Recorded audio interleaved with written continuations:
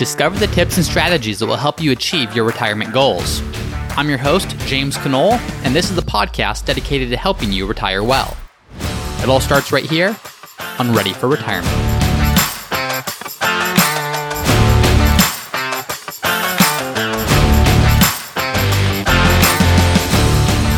Hey everyone, and welcome back to another episode of Ready for Retirement. I'm your host, James Knoll. Today, what we're going to be talking about is Social Security, and we're going to be talking about both how to maximize Social Security, and really to understand how to maximize it, we need to have a good basic understanding of how Social Security works and how it's calculated. So we're going to go into an overview of how Social Security is calculated and then how you can max your benefits. And this is important because if you're retiring or if you're planning for retirement, oftentimes Social Security, it's not going to represent the entirety of your retirement income, but a good claiming strategy and understanding how you can maximize Social Security can greatly enhance your retirement. And it can greatly enhance the income you can expect, the sustainability of your portfolio, the peace of mind you're going to have in retirement, knowing that you've got different sources of income.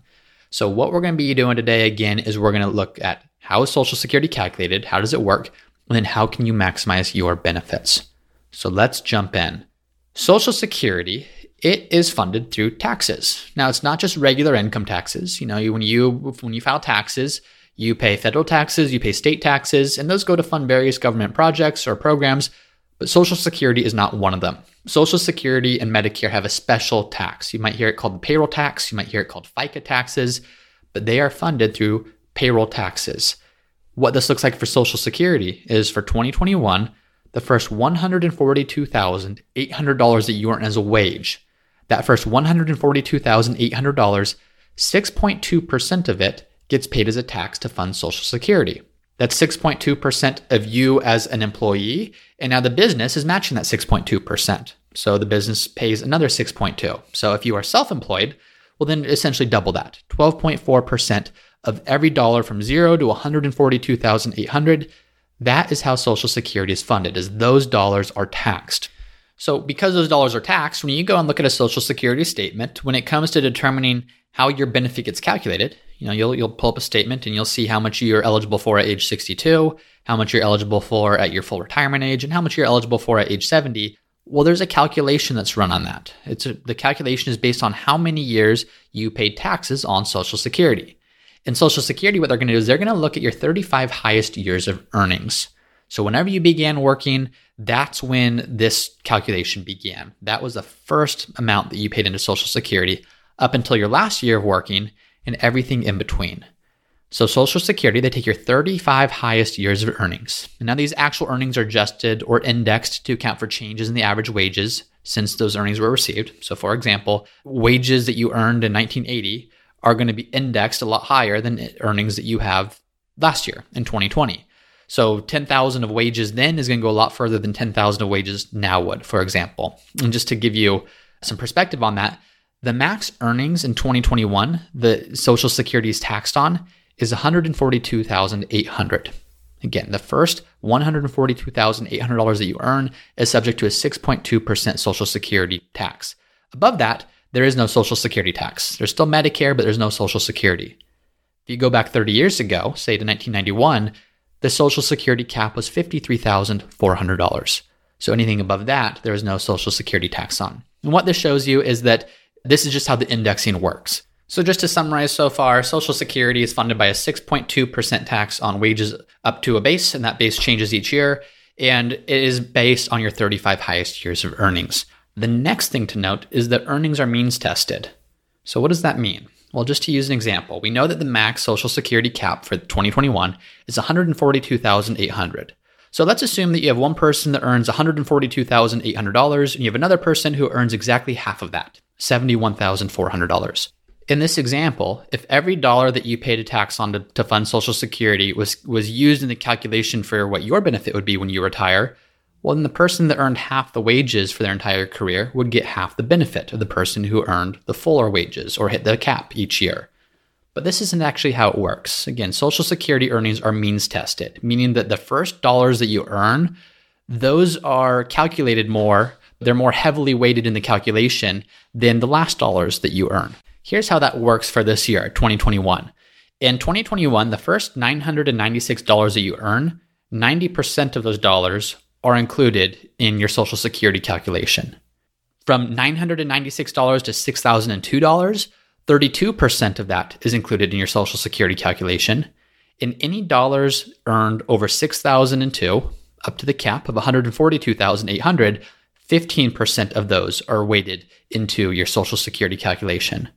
So I don't know who came up with this formula. I don't know why they chose those numbers and why they're so specific. I know it's a little bit confusing, but what it goes to show is that the first dollar that you earn is more heavily weighted in the calculation of your Social Security benefit than is the last dollar that you earn before hitting the cap. So the earnings are means tested. That's important to know. We'll come back to this in a little bit.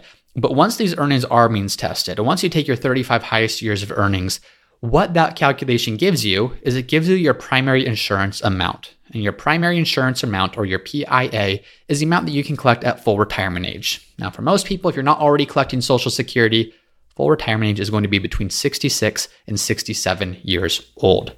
So your primary insurance amount, it's the sum of those three separate percentages of the different portions of your averaged indexed monthly earnings. I know that's confusing. Again, I'll say that again. Your primary insurance amount, so the amount that you can collect at your full retirement age, it's the sum of the three separate percentages of portions of your average indexed monthly earnings. Again, that first portion is a 90% of the first 996 that you earn. The second portion is a 32% of the amounts between 996 and 6,002.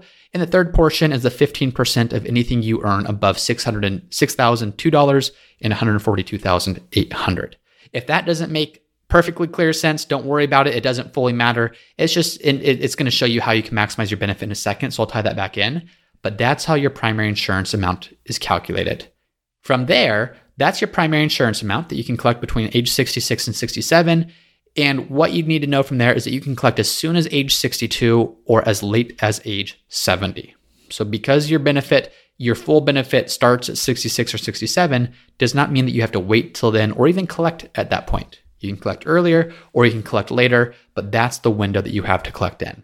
All right, so I know that we don't have to know the ins and outs of how Social Security is calculated in order to be eligible for a benefit, but it's helpful because when we now look at how do you maximize your benefit, understanding how Social Security works is foundational in understanding how you can maximize the benefit that you can expect from Social Security.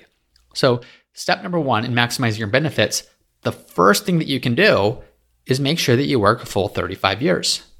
So we know that Social Security, they're going to use your 35 highest years of earnings, and those earnings is what goes into the calculation to determine what your benefit will be. Well, if you only say you work for 30 years, say you started work at 25 and you stopped at 55, well, what happens is Social Security assumes that you have 5 years of zero earnings. They're still going to use 35 years. They're not just going to look at the 30 that you have.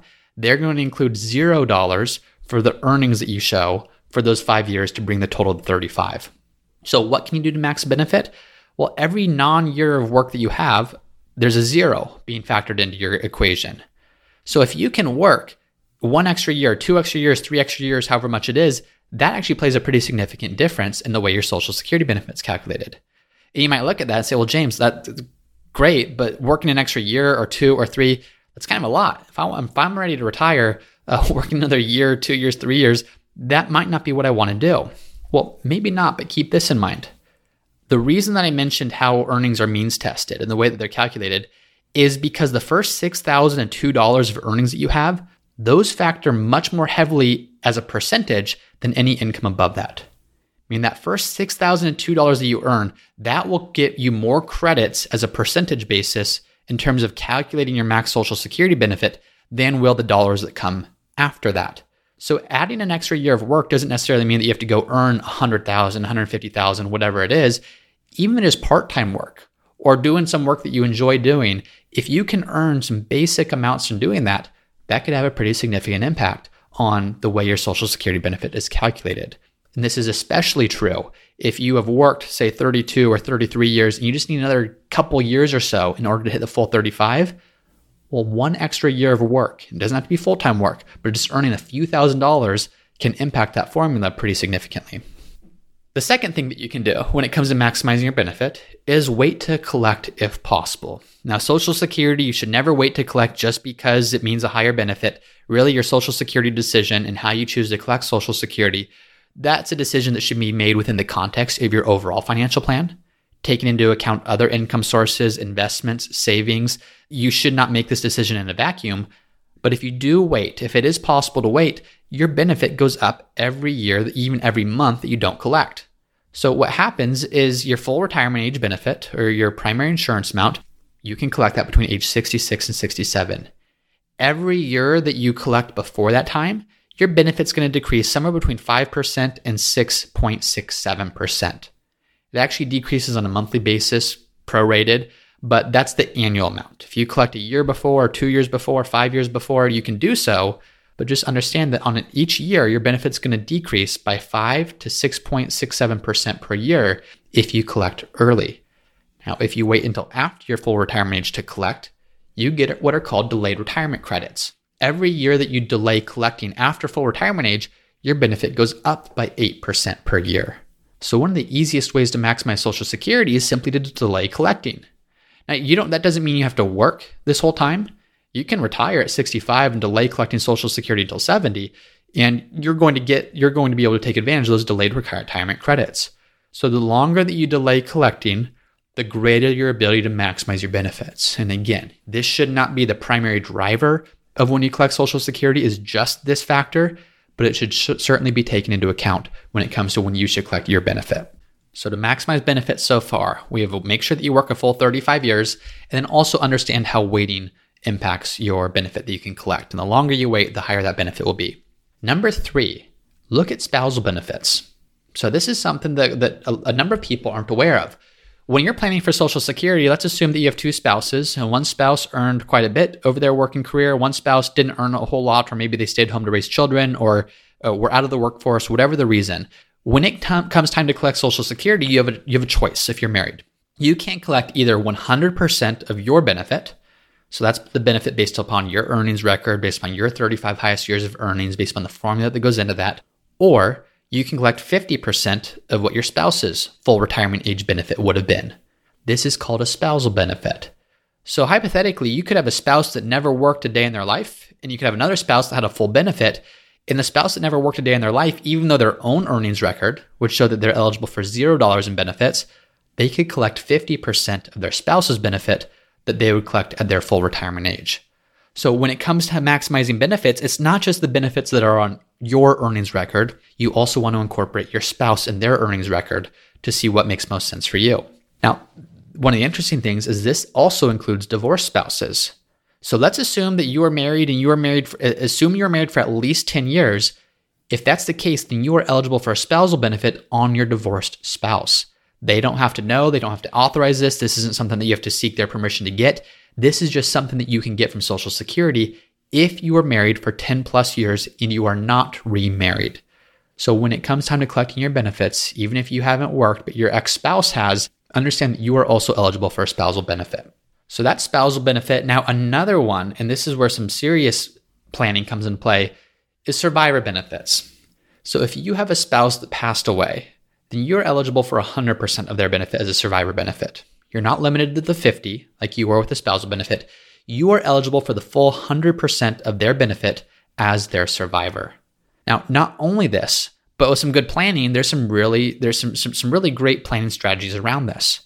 So when it comes time to collect Social Security, let's assume that you are a surviving spouse of your deceased spouse. Well, when you collect Social Security, you can either collect their benefit or your own benefit, and you have the ability to switch at a later time.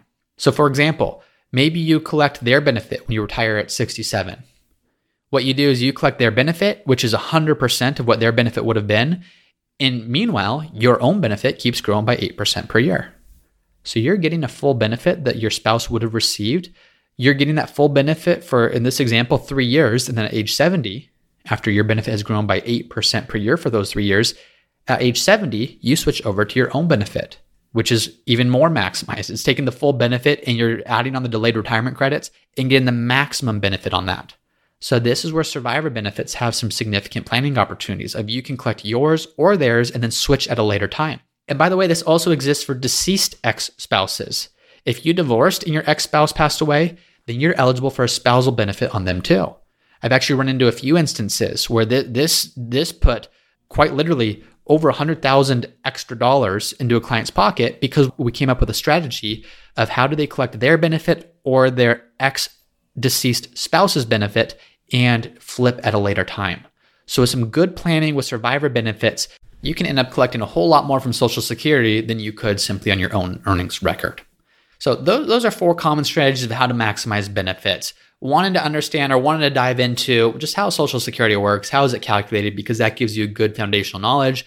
And from that knowledge, you can then understand how you can maximize your benefits. So whether it's by working more years, waiting to collect if possible, looking at spousal benefits, looking at survivor benefits, these are important things to note. Again, Social Security should not make up the entirety of your retirement income plan, but the more you can maximize your Social Security benefit, the better off your overall picture is going to look. So this should just be one factor in your overall retirement plan, but the more you can maximize this, the better off everything else is going to be as well. So I hope that was helpful. Again, as always, thank you so much for listening, and we'll see you all next time. Thank you for listening to another episode of the Ready for Retirement podcast. If you're enjoying the show, please subscribe and let me know by leaving a 5-star review. And as always, for a list of the notes and the resources mentioned in today's episode, you can find those at the Ready for Retirement website, which is readyforretirement.co. That's readyforretirement.co. And if you have a question that you would like for me to answer in a future episode, then you can also go to the Ready for Retirement website, readyforretirement.co. There's a page called Submit Your Question where you can submit a question for me to answer in a future episode. Thanks as always for listening, and I'll see you next time.